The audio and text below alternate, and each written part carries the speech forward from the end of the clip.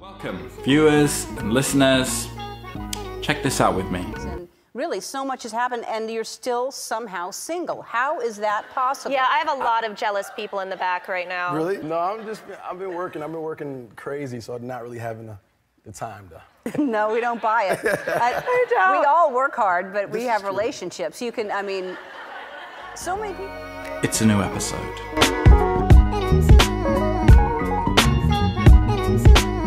Greetings, Chris here. So as you saw, I recently stumbled upon this interview on the Ellen Show with Michael B. Jordan. And while I wasn't so interested in the movie side of things, I found it quite interesting when they started talking about him and his personal relationships. These amazing movies, and really so much has happened, and you're still somehow single. How is that possible? Yeah, I have a lot of jealous people in the back right now. Really? Very. So Jordan held his frame pretty well, and he probably gave the most typical canned response you could possibly give. No, I've been working crazy, so I'm not really having the time to properly date. Yeah. So Ellen and her co-interviewer, they didn't really want to let him off the hook so easily, so they continued to probe at him. Anybody's buying it?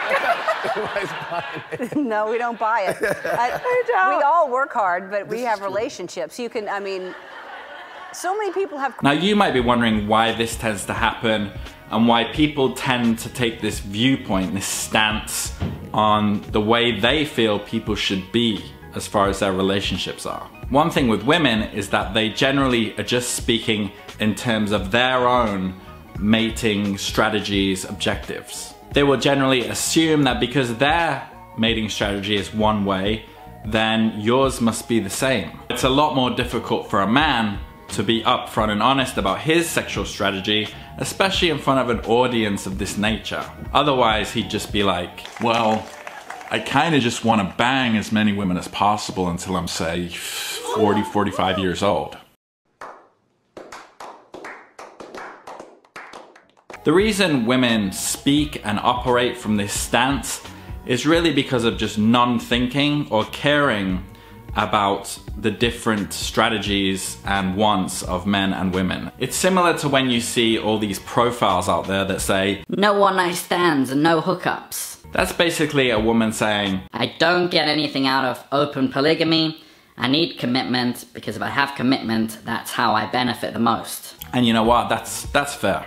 Jordan makes it very clear in this interview that he knows that he's high value. He understands that he has to play it cool and not disclose the fact that he knows he's a high value guy, and he's gonna use that to his advantage for as long as possible. Now, this kind of prodding on people who are not in relationships by people who are in relationships is common to a lot of you guys out there, I bet. The cliche scenario, I guess, is family gatherings, from extended family, events, weddings, things where you come into contact with a lot of couples. And it will especially happen to you if, like Jordan, you're a guy who seemingly has his shit together. You know, people like to say, oh, you're doing really good for yourself. I can't believe you're still single. or my favorite, I don't understand. I mean, it's weird that you just can't find a girlfriend. meanwhile, you're thinking that you just forgot to untie that girl up in your hotel room who you had tied to your bedpost last night. You got a girl blowing you up who you met on the street yesterday, and the woman sitting across from you has already given you number,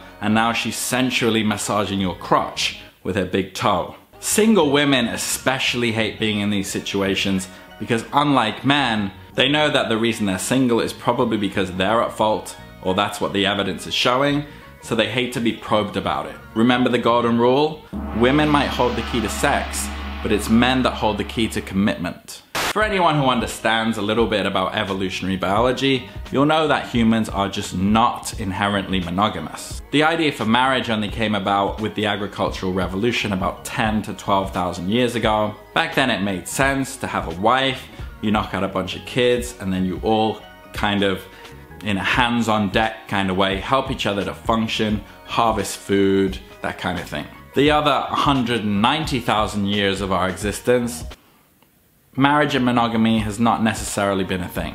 In fact, monogamy only exists amongst about 3% of creatures on the planet. A couple penguins, a couple other critters. Marriage is most definitely a conscious decision as opposed to a natural inclination. And this applies especially to men, and especially to a high-value Hollywood celebrity male in his peak SMV years. I believe he's about 32. It's interesting that they go at him with this. It's so weird that you, a 32-year-old Hollywood superstar who's extremely rich and extremely successful, hasn't tied himself down yet to one woman for the rest of his life. That's so weird, man. I mean, are you fucking kidding me?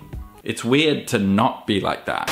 Anyway, that's my 2 cents. I found the interview quite interesting, and I think a lot of men who are single can relate. If you want to see the video, the link's in the comments. Let me know if you can relate to it, what you think of it.